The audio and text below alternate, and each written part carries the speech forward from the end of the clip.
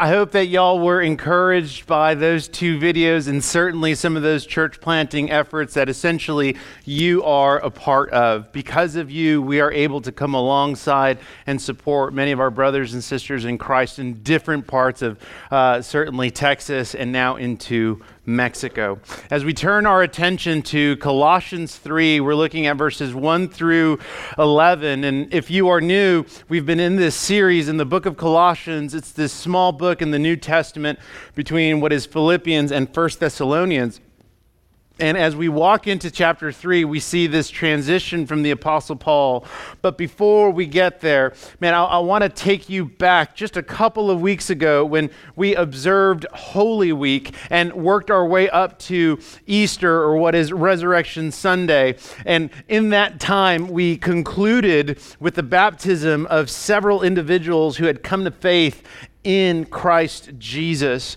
As they approached the waters, if you were here, you got to see them nervous. You got to see the water moving because their sin was coming out of them. You got to see them nervous as they were headed towards, I don't know what we want to call it. It sounds weird saying it's a horse trough. It's a tank, right? But you saw them approaching the waters of baptism, and they read portions of their testimony. And in particular, they told you what God had done for them. And once they were immersed in water and brought back up, everyone was cheering and celebrating, and loud screams and whistles. And many of you were even crying. I want to take you back now, in addition to that, to think through your baptism, Christian. Do you remember when you were baptized?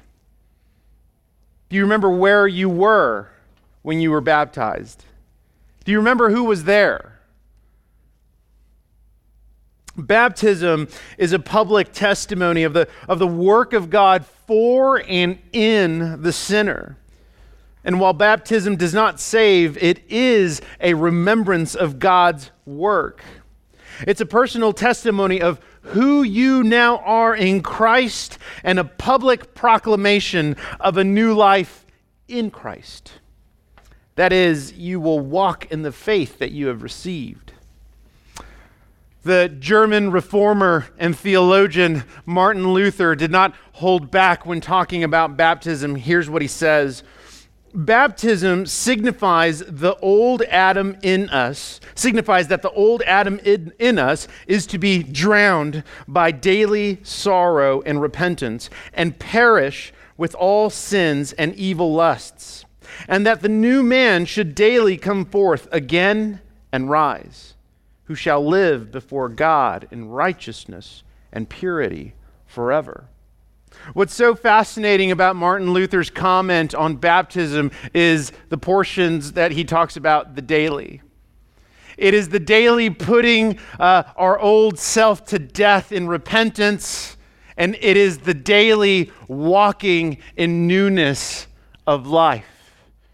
That although there are these moments, these wonderful occasions of what God has done, there is also the regular, ongoing, daily living it out. And living it out consists of putting the old self to death and putting on the new self. As we enter into chapter 3 this morning, the Apostle Paul will use language of baptism in order to remind the Colossians and us of their new identity in Christ. And for us, right now, we need to be reminded of who we are in Christ. The purpose of this regular reminder is because you and I are quick to forget who we are in Christ, and even faster to default to who we once were apart from Christ. And when we are reminded of who Jesus says we are reminded of what we do in the Christian life. We are reminded that the Christian life is never separated or isolated from theology and practice. They always go hand in hand. And so let me pray briefly, and we'll dig into this text that Jay just read. Once again, that's Colossians 3, verses 1 through 11. Let me pray. Lord, we thank you for the Lord Jesus' work for us and in us. We thank you for the Holy Spirit's work around us. This morning, may your word be sweeter than honey. May our hearts be aligned with your will. May Jesus be exalted. May we be sanctified and your glory be captivated this morning. We ask this in Jesus' name. Amen. Verses 1 through 11, I'd like to break them down into 3 sections. Ultimately, we're going to be talking about identity. And because of that, here are the 3 sections that we're going to uncover. I don't remember the verses, but I remember the sections. We're going to look at identity requiring theology, identity requiring practice, and then finally, identity requiring community. I think this is on the notes that are online, so I hope you can keep up.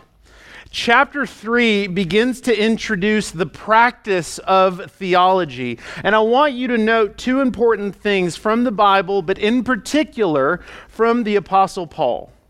The first thing, especially as we walk into chapter 3, the first thing is that the Apostle Paul never separates theology from practice.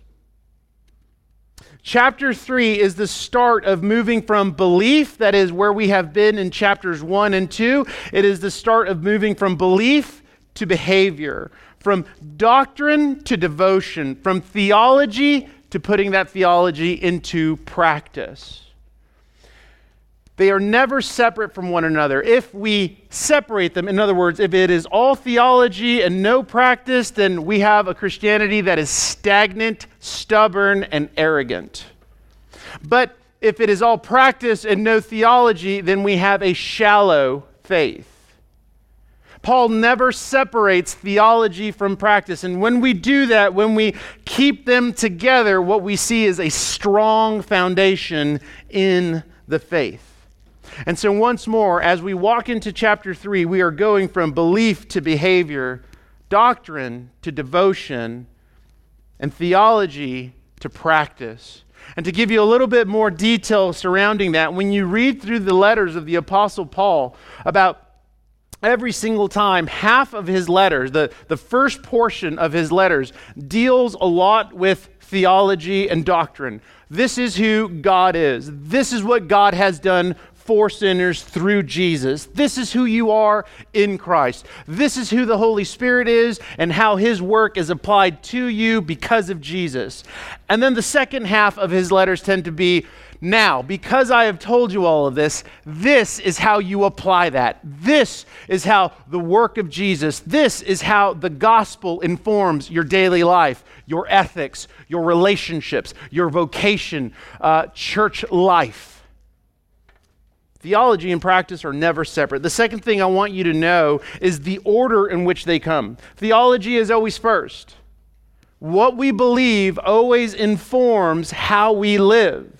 And so when you look through, for instance, the writings of Paul, it is the front end, lots of theology. He gives you this big vision for who God is and what God has done, and then walks us into practice. Theology, that is God's word, is our foundation. Practice is standing upon that foundation. So those are 2 things I just want you to note as we transition into chapter 3, because this isn't the last time we're obviously going to look at one of Paul's epistles. First half, theology. This is who God is. This is what God has done. Second half, practice. This is how that informs how you walk. So, verse 1. Paul opens. He says, if you have been raised with Christ. The first word if could be better translated to since. And so he would be saying, since you have been raised with Christ. Paul is speaking to them about their own resurrection. That is their baptism. It's almost as if he is leading them to similar questions or to similar thoughts that I just gave you. Hey, let's look back at what Christ has done for you, that you died to your sin and you were brought out of that in new life. He is reminding them of their identity, that the old is gone and behold, the new is here in Christ. He reminds them of this again in verse 3. If we move forward quickly. In verse 3, Paul says, for you have died and your life is hidden with Christ in God. The word hidden in verse 3 means to be kept from, or it's better translated as removed from, in this case, harm, implying that the believer is safe in Christ. Before God tells you what to do, Christian, He tells you who you are. And God, through Paul, has been saying this the whole time in chapters 1 and in chapters 2. He has reminded the Colossians, and consequently ourselves, that we are redeemed, that we have been bought out of our bondage to sin, that we have been reconciled to the Father because of Jesus, that we have been forgiven of our sin because Jesus bore our sin on the cross and gives us His righteousness, that we have been made new because of Jesus. You need to know that identity requires the right theology. We cannot forget that, nor can we dismiss that, nor can we water that down. Identity requires the right theology. Many, many months ago, someone sent me a video of this pastor and said, hey, could you look at this video? Tell me what you think. And what the pastor was preaching on was a verse in Genesis centered around Adam and Eve in the garden. And he goes on to express and elaborate 5 things that God does for Adam and Eve. And when talking specifically about their identity, that is who they were, it was 4th or 5th on the list. Oh, well, 1, I didn't like that. 2, when we go back to Genesis as an example, upon God creating Adam and Eve, He says, let us make them in our image. The first thing God does is makes image bearers. That's the identity that Adam and Eve have, that they are image bearers, that they are going to reflect the glory and character of God. That is who they are. That is who they were designed to be, so to speak. In Genesis 2, toward the second half, that is where we see God say, hey, I want you to cultivate the land. I want you to be fruitful and multiply. What to do comes after He tells them who they are. Identity requires the right theology, and that's what Paul presses on. And we're going to review in a moment what he talked about last week. We'll get there in a bit. But once more, identity requires the right theology. Before God tells you what to do, He tells you who you are. As we move forward, Paul begins to tell them what to do in light of their new identity. This is the second half of verse 1 and into verse 2. Paul begins to tell them, okay, in light of what Jesus has done for you, because you are raised in Christ, because you have a new identity, we need to discuss how to stay in a constant remembrance of that identity. Elsewhere in Scripture, you see Paul repeatedly tell the churches, brothers, let me remind you, lest you forget, don't forget. Hey, let me remind, he's constantly reminding them of their identity. And because we need to be reminded regularly of our identity, one of the questions that logically comes from that is, well, how do we constantly remember who we are in Christ? And so Paul answers this question in the second half of verse 1. He says, if then you have been raised with Christ, seek the things that are above where Christ is, seated at the right hand of God. Verse 2, set your minds on the things that are above, not on things that are on earth. The manner in which we stay focused on who we are in Christ is by placing great mental focus on Christ. by seeking him and setting our minds on things that are above. When you look at the word seek, it could be translated, or the definition of that word would be, number one, it's present tense. So Paul is telling the Colossians and us right now, when he says seek the things that are above, he's telling you, Christian, to do that right now. Not after lunch, not later on, not when you get some quiet time to yourself, not when you get in your car, not when you answer the text message, right now. It is present tense, and it is an ongoing command. Seek the things that are above. Set your minds on Christ. That is ongoing, present tense, right now. Additionally, the word seek means kept on always, or it could be better said, always preoccupied. That your mind is always preoccupied with the person and work of Jesus. And the Christian can do this. Paul in Romans 12 tells the Romans, do not be conformed to this world, but be transformed by the renewal of your mind. That by testing you may discern what is the will of God, what is good and acceptable and perfect. That you, Christian, have the Holy Spirit residing in you, which means not only have you received a new heart, but you've received a new mind. Your mind has been renewed, and because your mind is renewed, you have new desires. You can do this. You can seek the things that are above. You can set your minds on things that are in heaven and not on earth. And the truth about that is that it's going to require a lot of mental energy. And so we need to remember that the mind is a muscle. The mind is a muscle. And if we're going to follow through with what we say we believe, then our minds must be worked out. There is debate with this philosophy and strength training. It's called the mind-muscle connection. And the idea of the mind-muscle connection, there's a lot of science debating it, blah, blah, blah. But the idea centered around the mind-muscle connection is that if I put enough mental attention and concentration and focus on one particular muscle that is isolated, right? What can happen is that muscle can receive more blood flow. The fibers are going to contract a lot more, making that muscle stronger and bigger, or whatever it is that you're trying to do, right? But the idea is, in order for that to happen, you must be so concentrated and so focused mentally on that muscle that is isolated. Similarly, when it comes to us setting our minds on things that are above, we must have great mental attention and concentration on the person and work of Jesus. Paul says it this way in chapter 3, right? He says, seek the things that are above. Seek the things that are above, where Christ is, seated at the right hand of God. See, in that little phrase, what Paul is talking about is you're not just randomly thinking about Jesus, you're setting your mind on the supremacy and the sufficiency of Christ.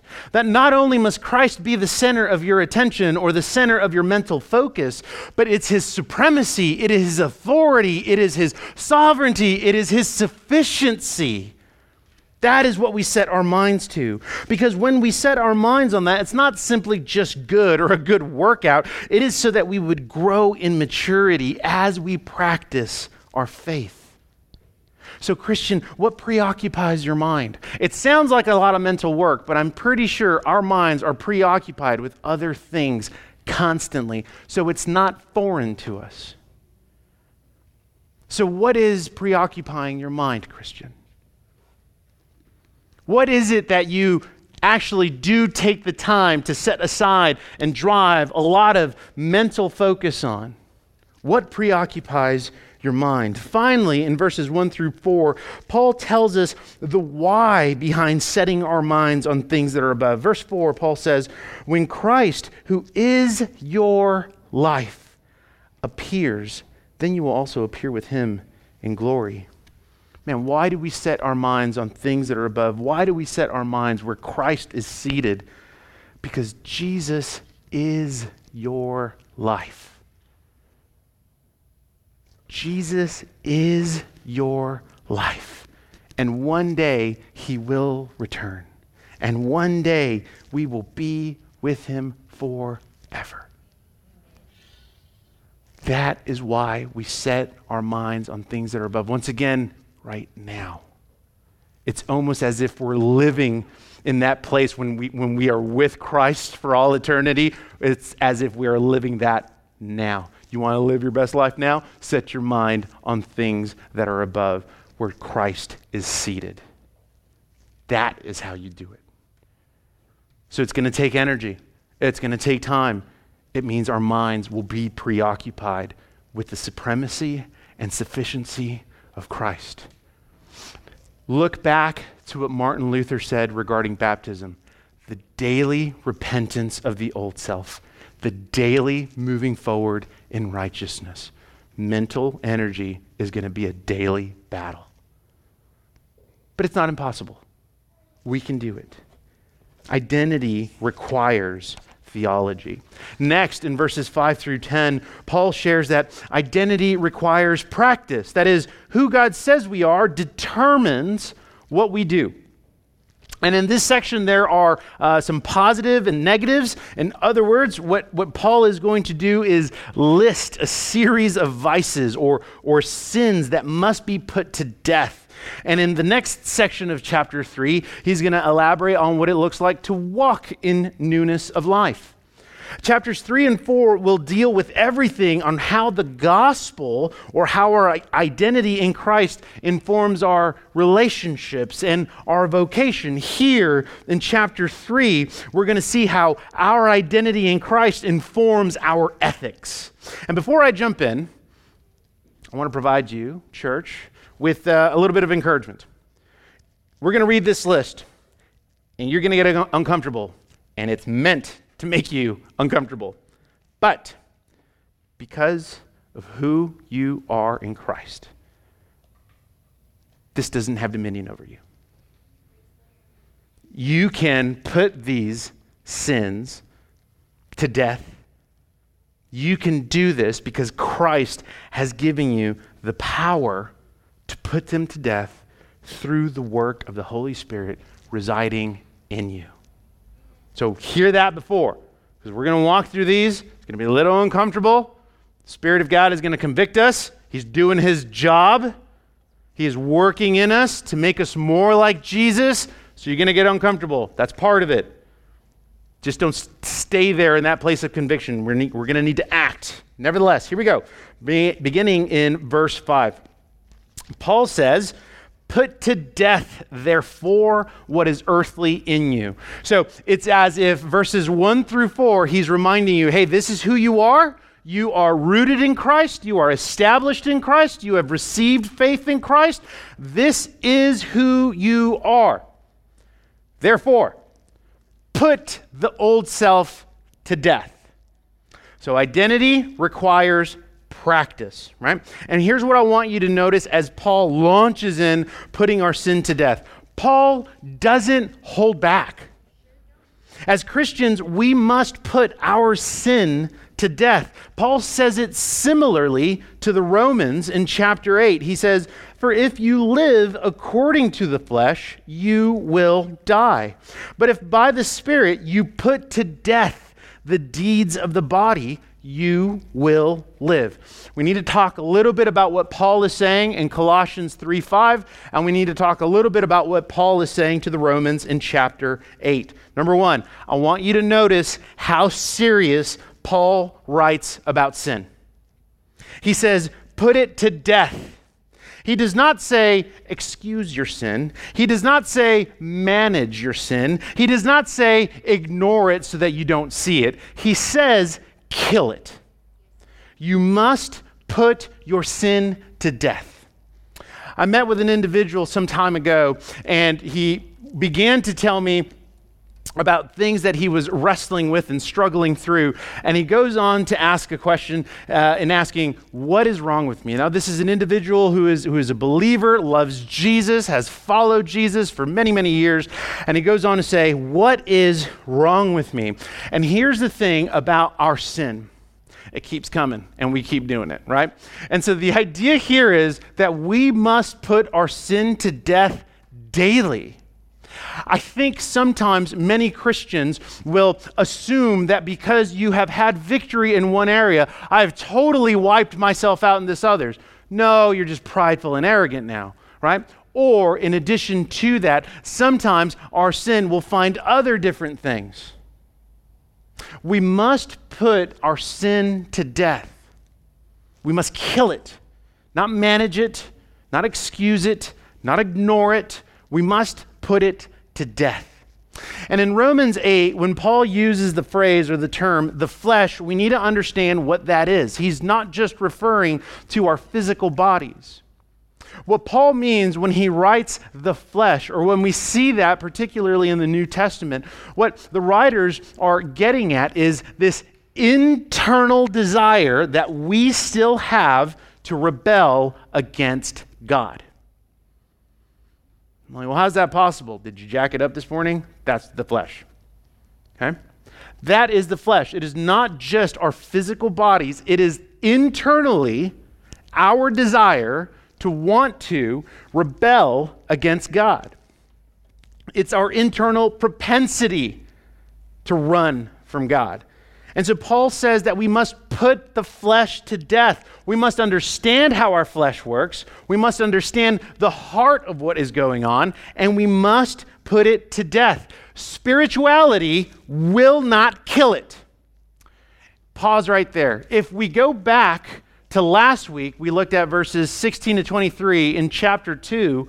Paul addresses something called syncretism. And remember, syncretism is spam, right? He addresses syncretism and he breaks down these three categories of syncretism. The first one was legalism, that the false teachers at Colossae were saying, hey, if I get it that you're a Christian, but if you want to be more holy, if you actually want to please God, if you actually want to appear more righteous, then you need to follow these rites and traditions and rhythms of the old Mosaic law.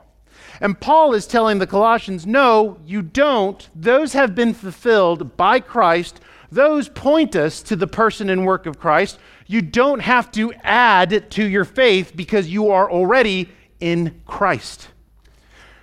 Moving forward, Paul addresses something called mysticism, where they were practicing various disciplines to induce visions so that they would appear more holy, and they would practice some of these religious disciplines because they felt as though they couldn't come before God, and so they needed to have this spiritual experience in order to come before God. And Paul says, no, they're dumb again. This is why. Right? There is only one mediator, and he is Jesus Christ. And as a result of you, Christian, being reconciled to the Father, you have access to him because of Jesus.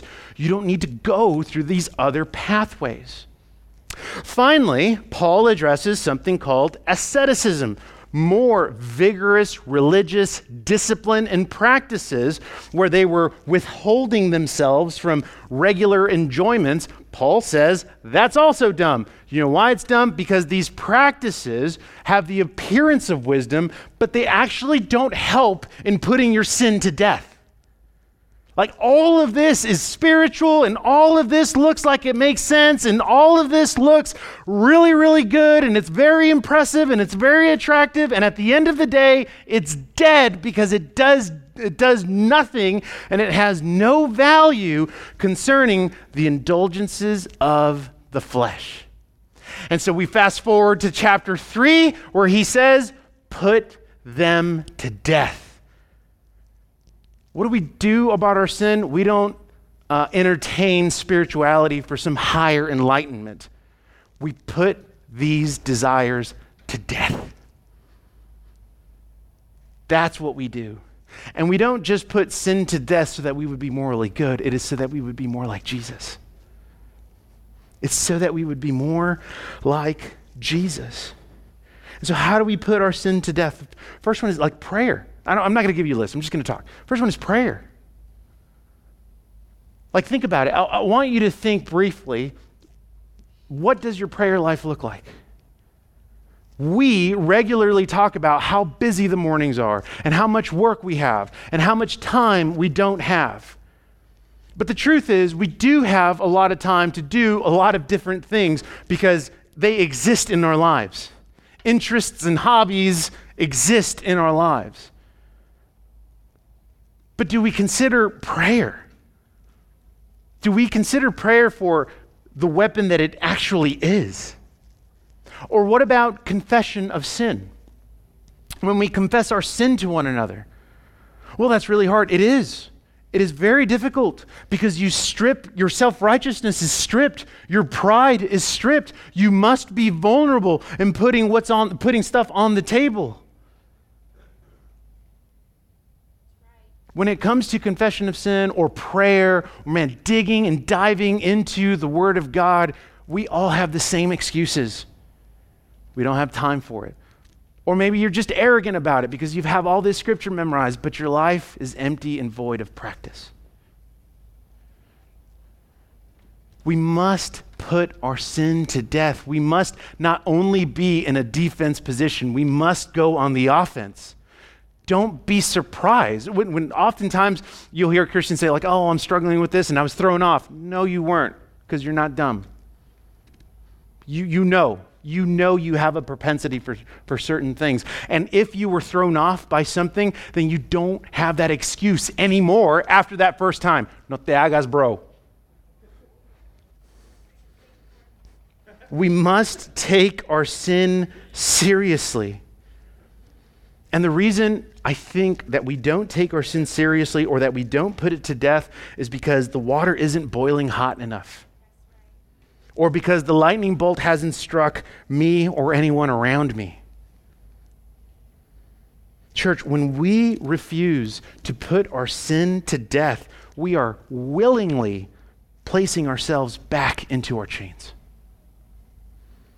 You do not have to be enslaved to sin. We sin because we want to, and putting it to death is a daily battle. That's why our minds must be strong. Christian, is there something that you are not putting to death? Let's go on to this list.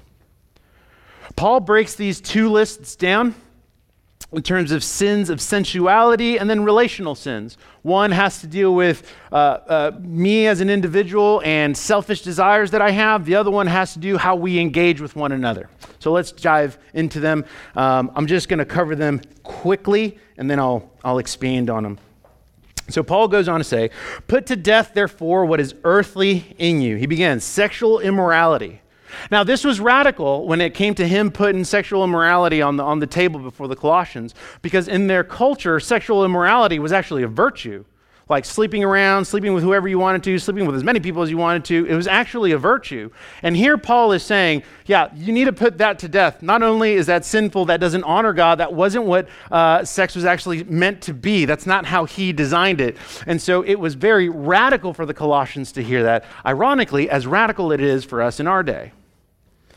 And so the word sexual immorality, the Greek word for it is the word, and you can hear the English translation, the Greek word is porneia. It means pornographic or pornography. And it basically is this junk drawer of sexually immoral relationships. Sex outside of marriage, sex outside of marriage between a husband and a wife, homosexuality, bestiality, fornication. Man, you don't have to bait me, just porneia. It's a junk drawer of sexual immoral relationships. And so he says, put this to death.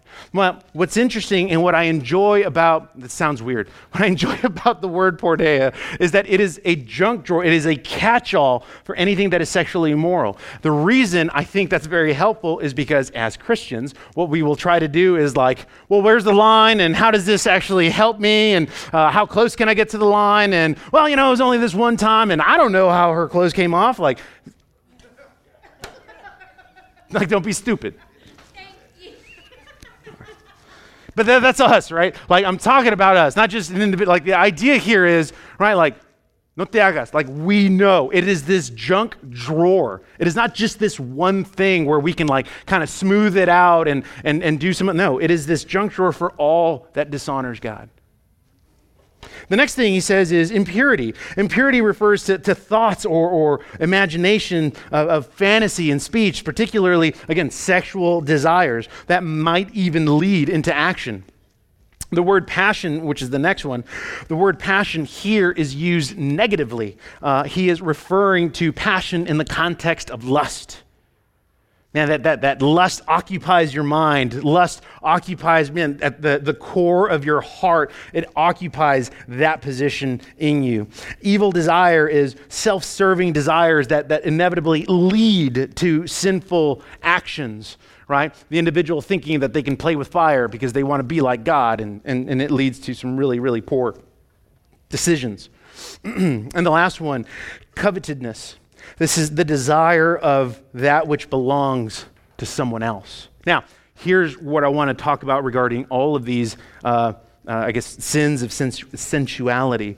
Whether these sins are physical or expressed mentally in our imagination, Paul says that they are idolatrous.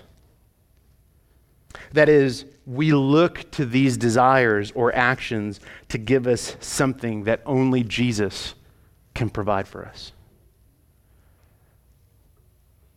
It's unique, isn't it? He boils it all down to idolatry. He boils it all down to us as the individual. He boils it all down to greed.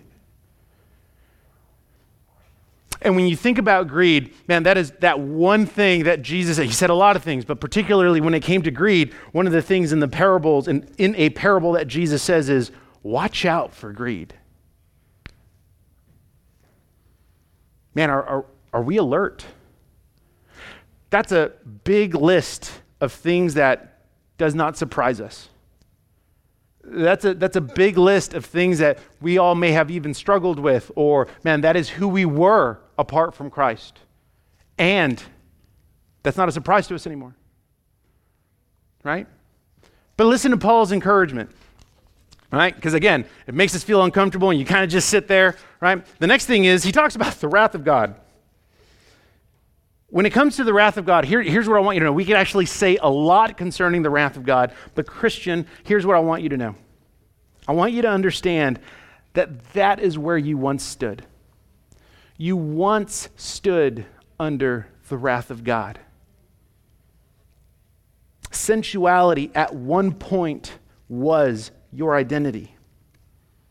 The concern regarding that verse where Paul says, this is verse 6, on account of these, the wrath of God is coming. The concern here is whether or not those, I suppose, Christians who indulge in this sin are actually repentant. That's the concern. To the Corinthians, Paul tells them, examine yourself to see if you actually are in the faith. Because we'll read a list like this and we'll talk about our identity, and oftentimes what ends up happening regarding our identity, we'll say, oh man, I'm new, I'm a Christian, Jesus loves me, and I can do these things because he's going to forgive me anyway. No, that is a complete perversion of grace. That who we are in Christ actually transforms us to be more like Christ. It's not this pass to sin. In addition to that, once more, this isn't a surprise anymore. And oftentimes, with many Christians, there is a lack of genuine repentance. Examine yourself to see whether or not you are in the faith. And for the repentant sinner, remember, your position is now in Christ. Paul says it this way in verse 7. In these, those sins, in these you too once walked when you were living in them. In other words, he's referring to the past. That's who you were. That is who you used to be. That is how you used to operate. And then in verse 9, we skip ahead of just a little bit. In verse 9, he says, but now you must put them all away.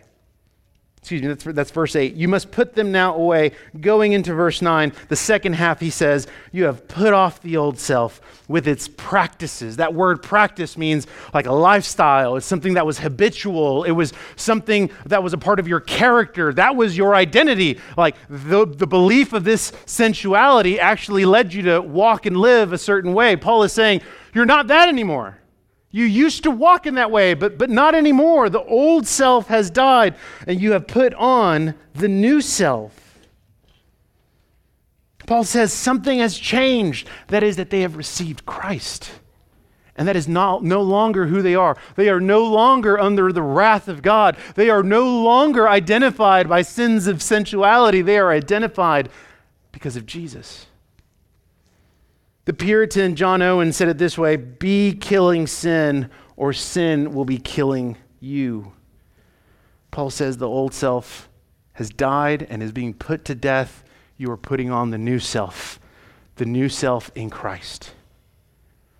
He continues, I think this is back at verse 8, but now you must put them all away, and he now lists relational sins. Same thing, we're going to walk through them quickly and then talk a little bit about them in verse 9. Paul goes on to say, put them all away. This is anger. Now, this is relational sin in terms of how we interact with one another, okay?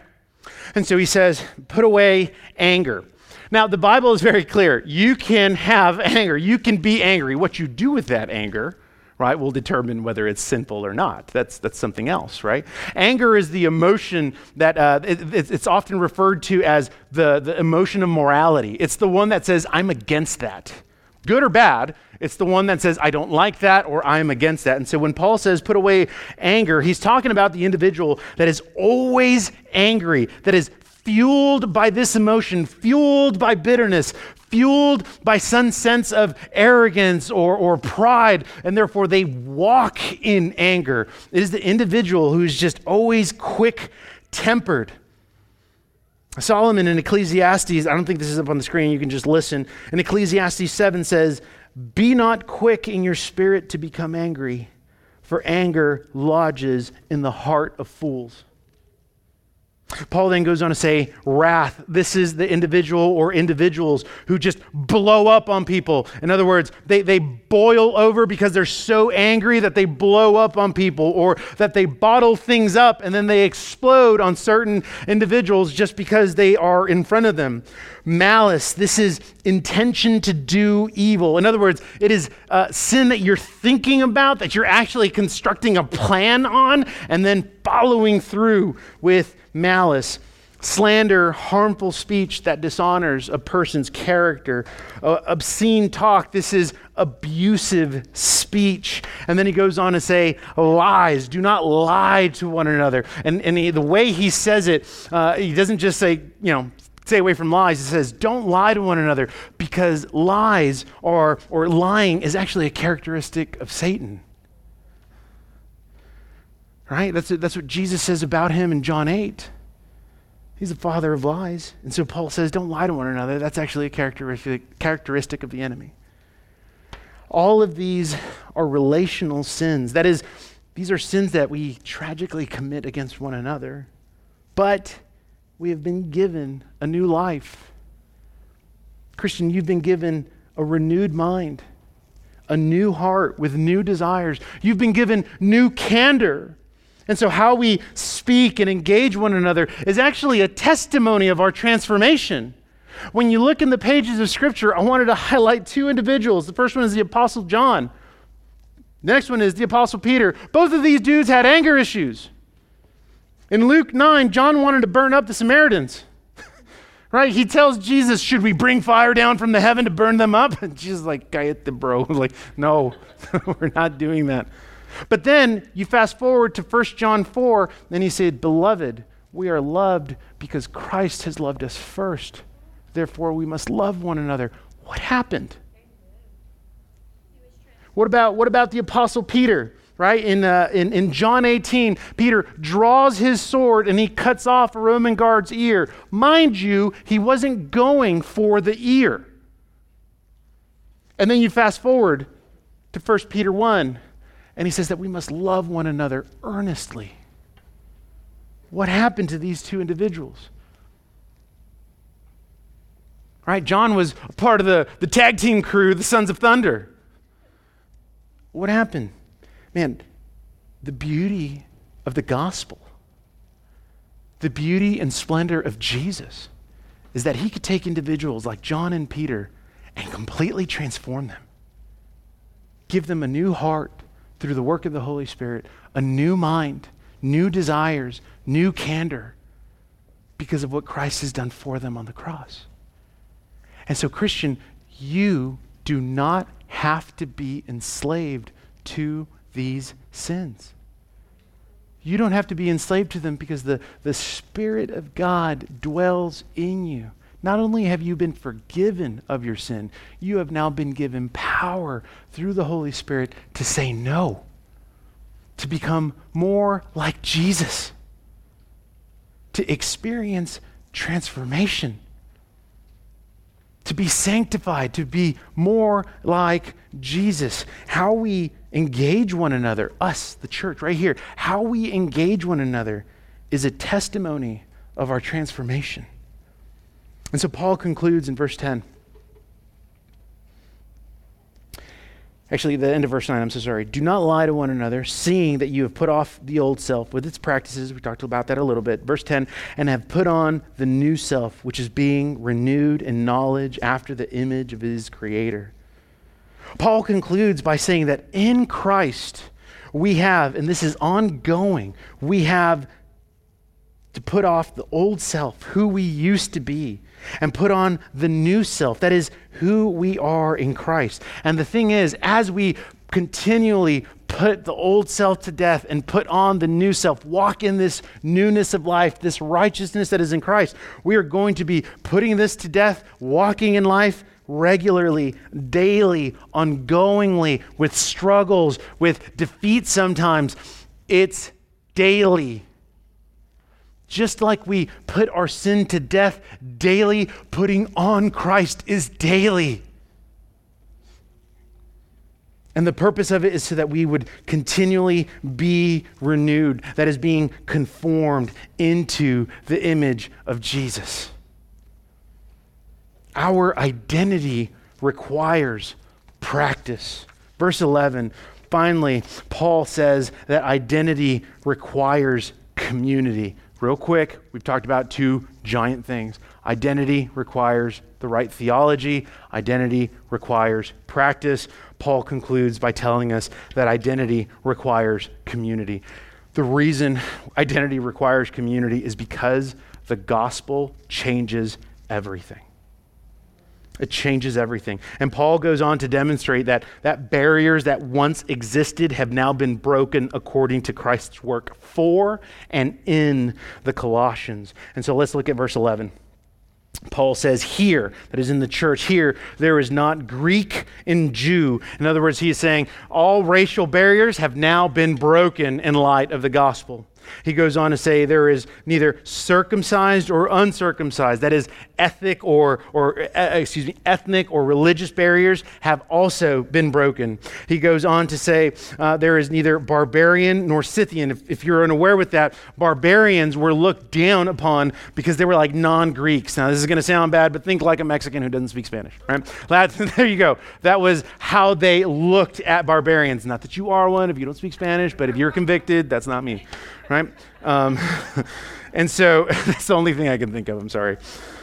Anyway, so it actually doesn't get better. So a Mexican who doesn't speak a Spanish, or a Scythian. A Scythian were individuals or groups of people that were on the outskirts of the city, that they were the marginalized, they were the less than, they were looked down upon. Think someone who lives in Penitas or Granjeno, they're out in the outskirts of the city. We love them. I'm just saying they're out and they're out there. Not the guys, come on. All right? So, but the idea here is that these cultural barriers have been broken.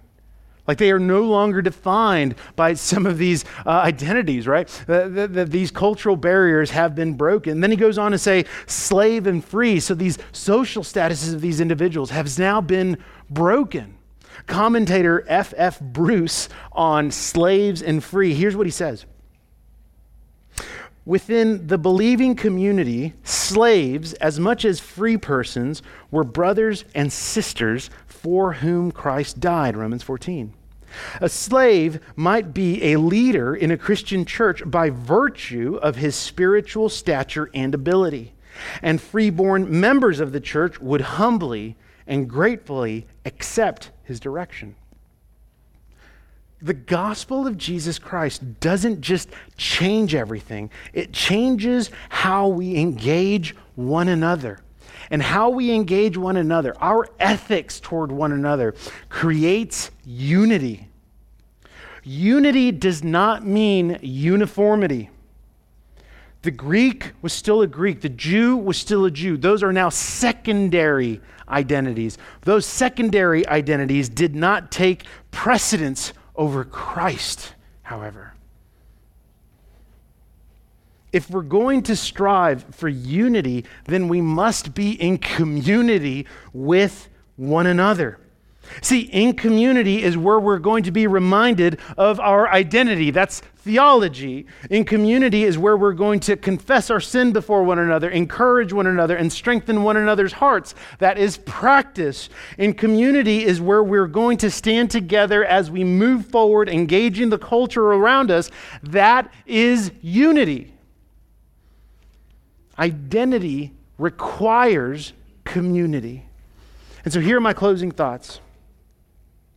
Christian, remember who you are in Christ. Remember who you are in Christ. Set your minds on things that are above. Live consistently with your new identity. Jesus has redeemed you. He has made you clean. He has called you his own. Now walk in him.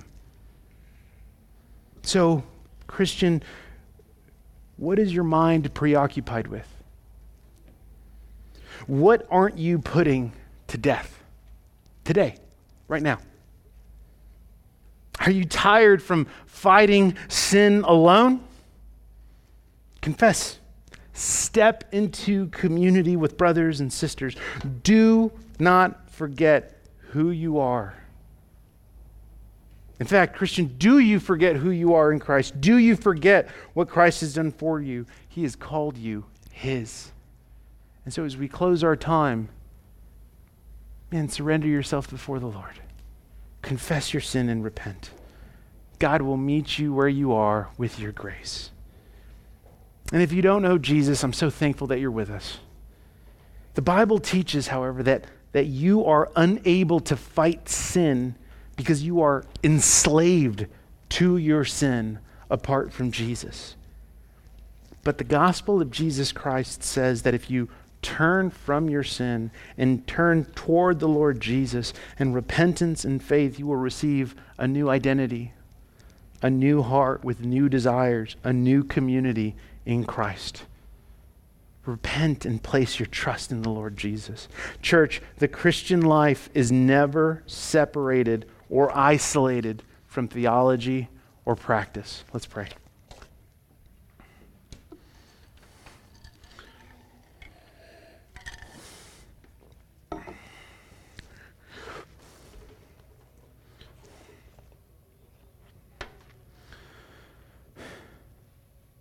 Lord, receive us in repentance. Save us from temptation. Give us pure thoughts. Grant us tears of repentance, the remembrance of our old self and now our new life in Christ. Grant us the sense of peace.